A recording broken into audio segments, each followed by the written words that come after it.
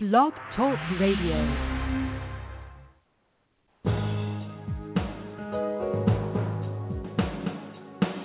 Welcome to the Neil Garfield Show, a presentation sponsored by www.livinglies.wordpress.com, GTC Honored, and The Garfield Firm, serving all 50 states with news and analysis of the latest bank scams against borrowers, homeowners, consumers, and investors, and providing legal representation throughout Florida.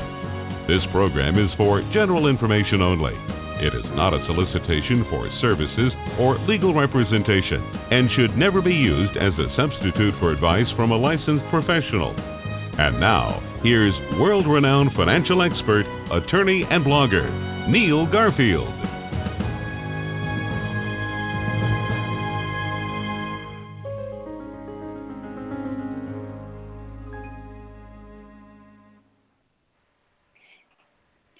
Hello, today is November 8th, 2018. Charles Marshall back with you, and I also have with me Bill Padelow, who, as always, will be able to break down a lot of intel and details on the important topic that we are discussing today. I am broadcasting live from Southern California.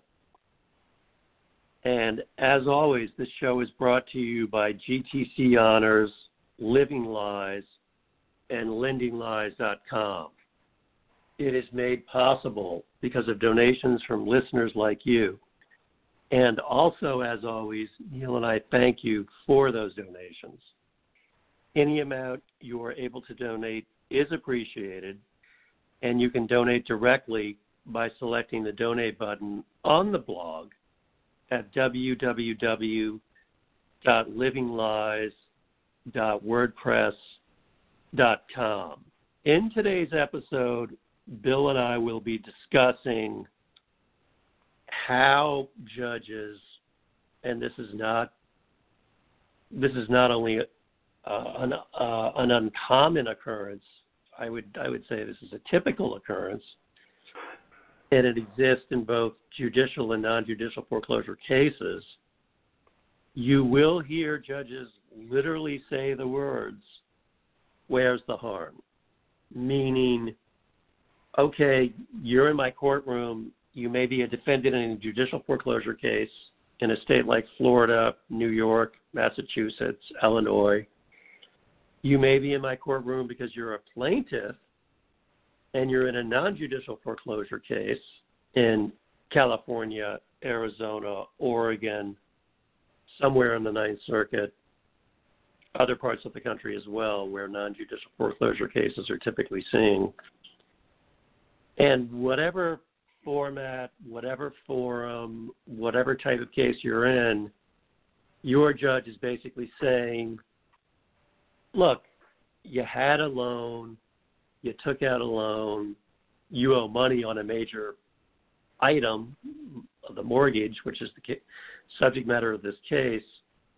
You haven't paid, supposedly. Of course, they don't say supposedly. They treat that as, I think is it fair to say that a lot of judges treat causes of actions in these cases, again, whether this is from the judicial foreclosure side where you've got one of the major servicers or nominal trust foreclosing on you, or whether you're in a non-judicial foreclosure state and you're suing to get out in front of what may already be a situation where you're subject to a notice of default or notice of trustee sale.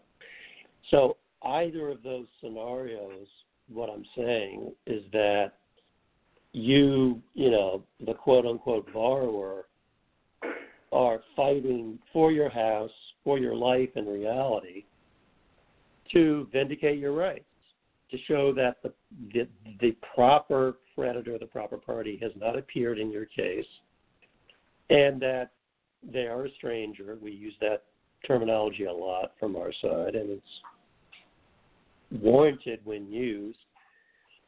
That courts may or may not sign off on our version is something that happens in these cases. We all know that. Nevertheless, what we're talking about today is how judges will often say, look, you owed the money, you haven't paid, where's the harm?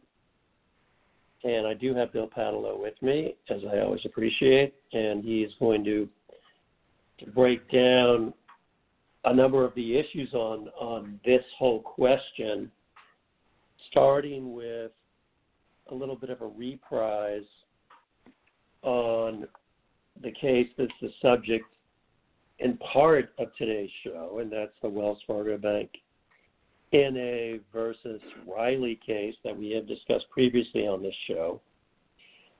And then once Bill gives a little bit of an introduction on that, we're going to get into some specific topics. I'm going to give you a preview right now for all the listeners. One of the ways that you see harm in these cases, and I'm going to give you some of the ways right now.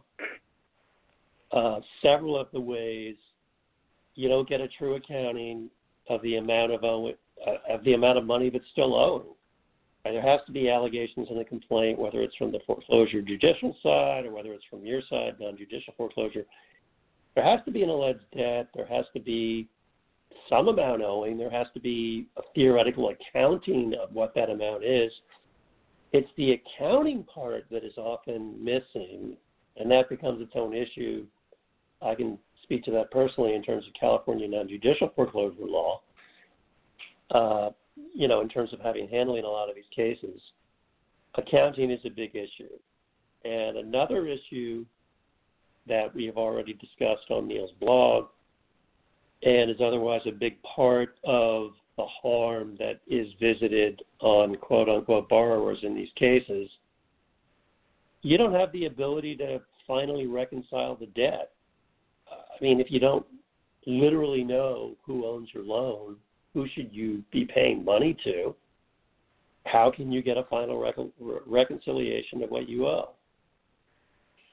And, a big component of this is credit reporting agencies, because what will happen from the other side is, however tenuous their connection to your debt, however random or remote or undeveloped the true accounting on your loan, they will often report as a default or at a minimum a deficiency payments on the mortgage loan.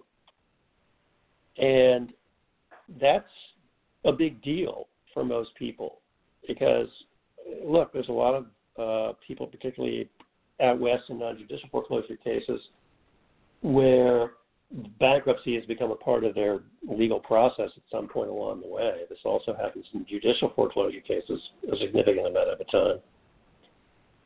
And the bottom line is, what we're seeing with that is that you basically can't proceed with getting your loan set right in terms of the marketplace, which is yet another point that I'm going to be discussing. So that's another fundamental aspect of the topic under discussion today, is if you're in this situation, again, this could be judicial or non-judicial foreclosure, you're not able to deal with the dynamics of being able to alienate and market your property. Because what do you tell prospective renters? What do you tell prospective buyers if you're selling your property? You've got this completely muddy chain of title. They're going to look it up, especially if you're dealing with a buyer. Even if you're dealing with a renter, if they're fairly savvy, they'll be asking you questions. So these are some of the fundamental issues. So, Bill, if you would come in now and talk about the Riley case a bit generally, and then, address the first of the talking points that we're addressing today. Sure, I'd be glad to. Thanks, Charles. Much of what I'm going to discuss around this topic, I wrote an article and I did post it this morning on my website at bpinvestigativeagency.com.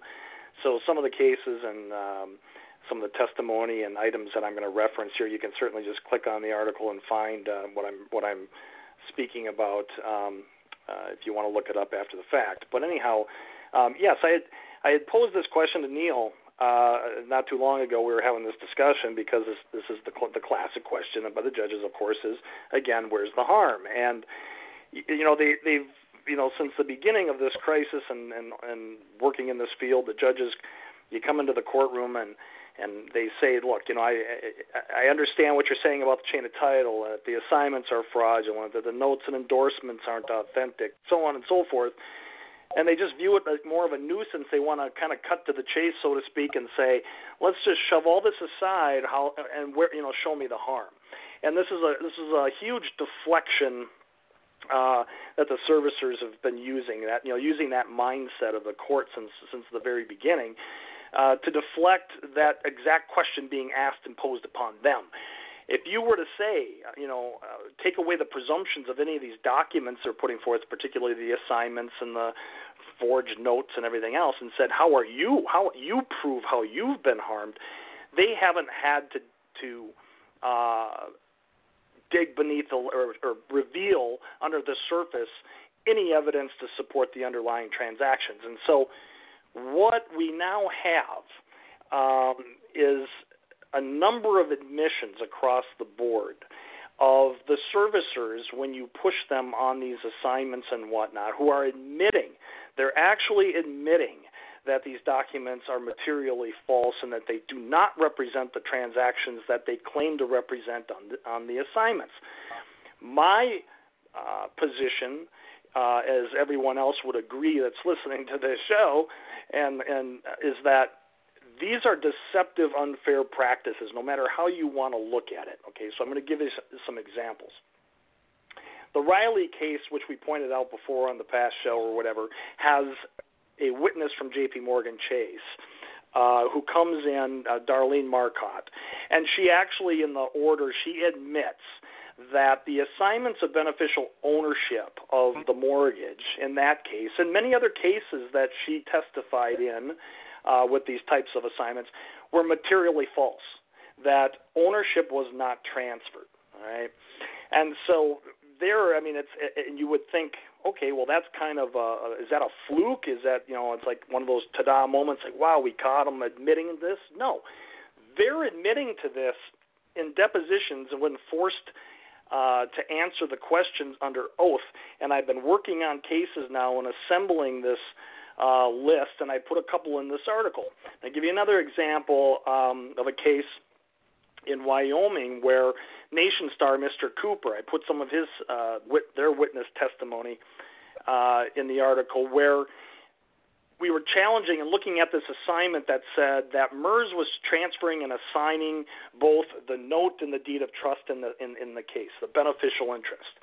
And when pressed on that, the witness emphatically says, listen, MERS doesn't handle the notes. The note was never assigned in this case. It was simply the deed of trust, and we never handled the notes. And then you would say, well, the attorney handling the case would ask the question, well, why does the document say that? Why are you putting in this document and the very words that you're transferring the note and trying to gain that presumption that event actually occurred when it hasn't? And there's no response to that. It's simply, yeah, I know the document says that, but that's not what happened, okay? Well, we don't need to prove that as a deceptive practice, because the Illinois AG, for example, came down on a document vendor of nationwide title clearing, and I mentioned this on a previous show, where they specifically identified that behavior as being an unfair and deceptive practice. And they went under a consent judgment to say that they cannot and will not execute assignments on behalf of MERS claiming to assign and transfer the note. Okay? But that hasn't stopped the behavior. So it's already deemed a deceptive practice. Okay? Now, my third example is a deposition of another Chase witness in the Prudian case down in Florida, where they started asking questions about the assignment of the WAMU loan from the FDIC to Chase. And what's just absolutely it's not a surprise, but the direct question was said, was this mortgage assigned from the FDIC to Chase? And the answer is no. And then when you look at the language of that assignment, it clearly says that the FDIC is transferring it to Chase, and Chase is operating as an attorney in fact. And the questions continue about that particular assignment. And now in that case, and I'm seeing it in more and more cases, the witnesses are either being coached or the new message is that these assignments being executed, these WAMU loans through the FDIC, they simply transfer servicing rights. That's it. And when you say, well, where does it say that in the assignment? They can't explain that. They just simply say, no, this assignment does not transfer ownership of the mortgage. These assignments don't transfer beneficial interest. They're just transferring the servicing rights. Well, they know they got a problem, and now their dialogue is certainly changing. But this, again, goes to the heart of the Riley case where she said, look, this is materially false. These are deceptive practices, and these are what the courts have been presuming as being valid, and we're now understanding that none of what they're saying in these documents, when you drill down and ask them under oath, they're admitting that, no, none of this happened. It's not how it occurred, and it's not what was intended, and it's just, I don't know why it says what it says, and they're admitting that this stuff is false. So how that plays into challenging not only the assignments, but to come in when this question is posed by the courts, well, how have you been harmed? Well, Neil gives a really great response with a lot of reasonings why, and you started touching upon this to begin with. But I think what's really important in that Riley case is you look at the court's analysis of the unclean hands, and when they come out and state in this case that it doesn't matter if the plaintiff's claims are meritorious, if they have a valid claim or not. It doesn't matter. If they are going to violate the law and come into court and feel like that the end justifies the means, if they're going to trump up these documents, I don't care how meritorious your claim is, you're never going to get relief in this courtroom, okay? And so what I want and the listeners to understand and people fighting these documents is not only do we now have so much supporting information in the public domain, we have the AG settlements, we have all of this billions of dollars of consent judgments, we have them even admitting after the consent judgments, after they've already been told that that they have to stop this behavior, knowingly and willingly using these deceptive tactics and executing these documents in these cases and recording them in the public records, and they're admitting that they're false, okay? Now this needs to be used against them with not only the unclean hands doctrine, but with all of the different consumer statutes that are available that have a lot of teeth that basically make it crystal clear that if you're not, FDCPA, for example, if you're not the owner of the debt, you can't be coming after somebody, trumping up documents claiming that you are for purposes of collecting. It's common sense. So that's what I really want to get across to the listeners here is that, look, these assignments, being admittedly bunk, need to be challenged under these conditions. And I think that we've been saying this for a long time, giving them avenues under the consumer statutes. But again, as the admissions keep on coming out and as we get more of this hard evidence, this blows all their presumptions out of the water. But I'll let you talk here a little bit about those consumer statutes, Charles. Yeah, absolutely, Bill, and that's some really good analysis. On the kind of consumer law front that goes back to, some of these consumer statutes go back to the 70s, others to the 80s, but in terms of the FDCPA, the Federal Debt Collection Practices Act, that's potentially a major resource we can use. I mean, I will give the caveat that, of the 13 federal districts around the country, because, of course, these causes of action can always be brought in state court, particularly in connection with traditional property-related causes of action for the state you're in. Nevertheless, sometimes federal court can be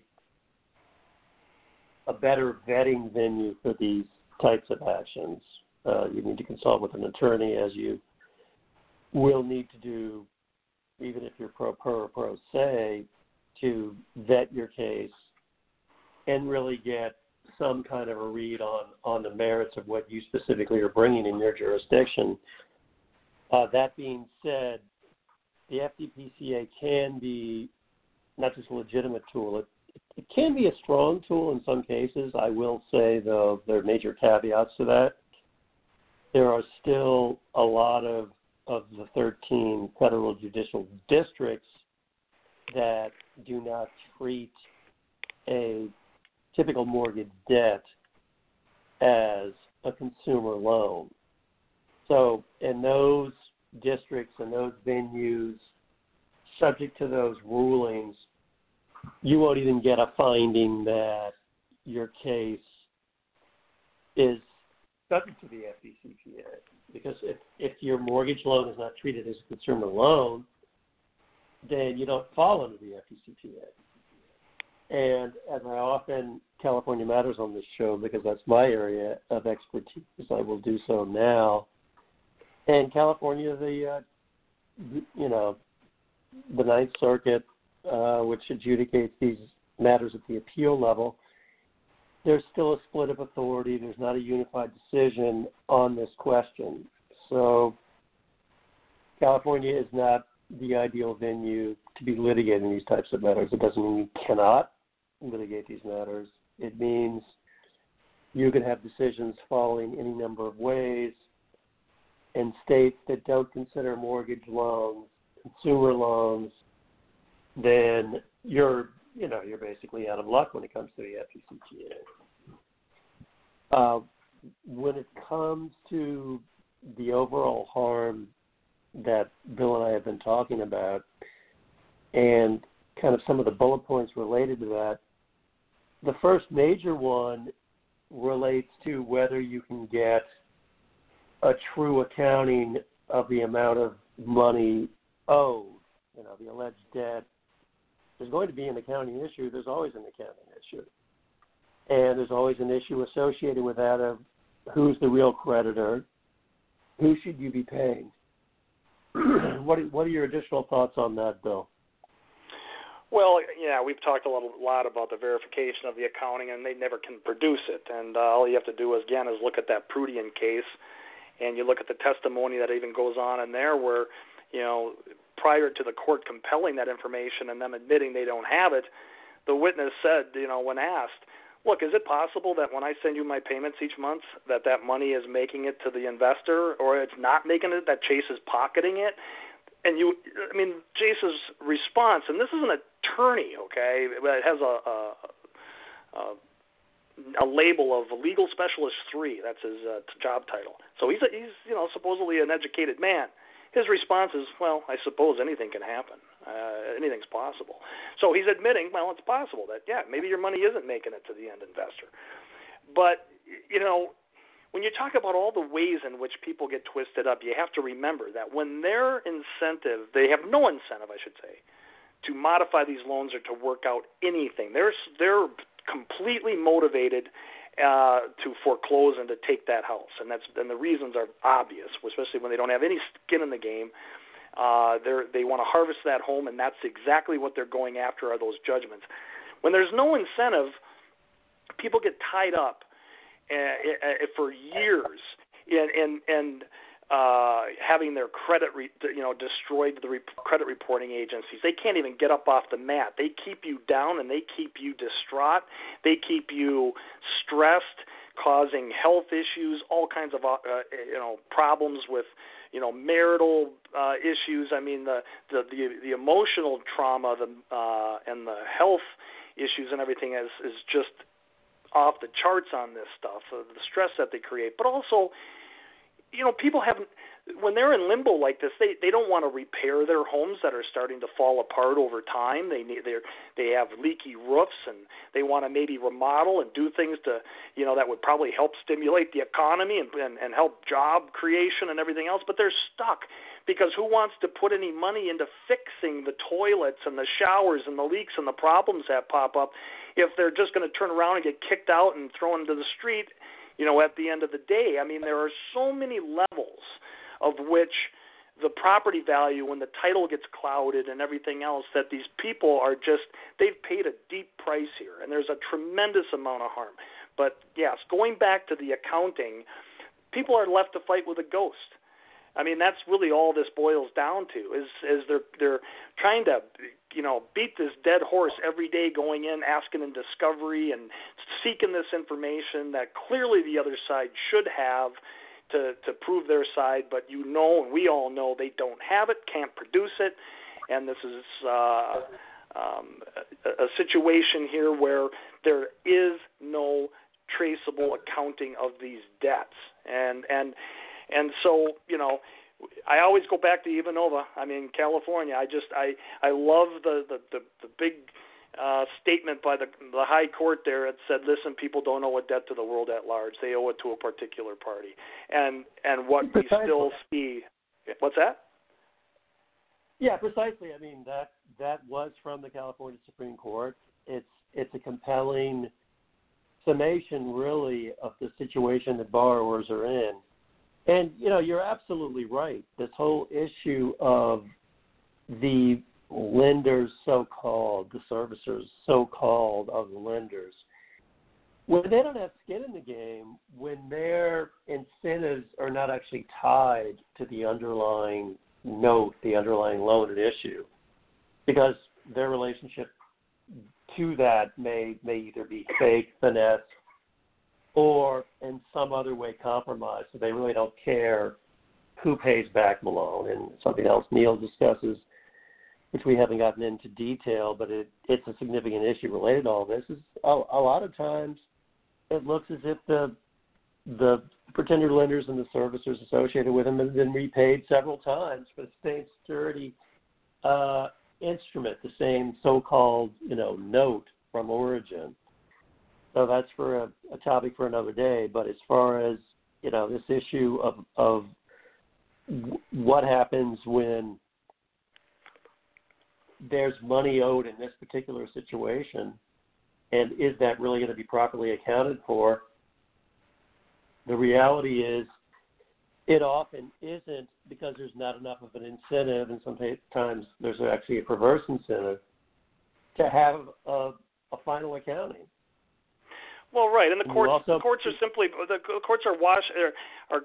cutting right through this, and they're just saying, as we said earlier, even though they're not producing the accounting, we're just going to give them the presumption that they're owed. And I guess you have to come back and you have to go right in front of the judge, and you have to say, listen, if the law says that these people have unclean hands, and I can prove they have unclean hands by the behaviors and the deceptive documents and everything they've put forth under these rules and these laws, then why should I lose my house to this party? Why should I lose my house to them sitting over there when they've come into court and done this? Yeah, I don't mean to interrupt you, but just real quickly, because we're running out of time. Why should anybody believe, either a third party or the quote-unquote borrower, him or herself, why should you believe the accounting when the other side has no incentive to provide proper accounting? And, just to wrap up the points that Neil talked about, and which are very trenchant related to these issues, you can't alienate the property. You can't sell it or rent it when the chain of title is completely muddied like this. So that's a very real harm in a lot of these situations. And then you're subject to the continual foreclosure proceedings. So, Bill, as always, I thank you very much for joining me today to talk about this important topic. You will be back next week, and I wish everyone a good day in the meantime. Thanks, Charles.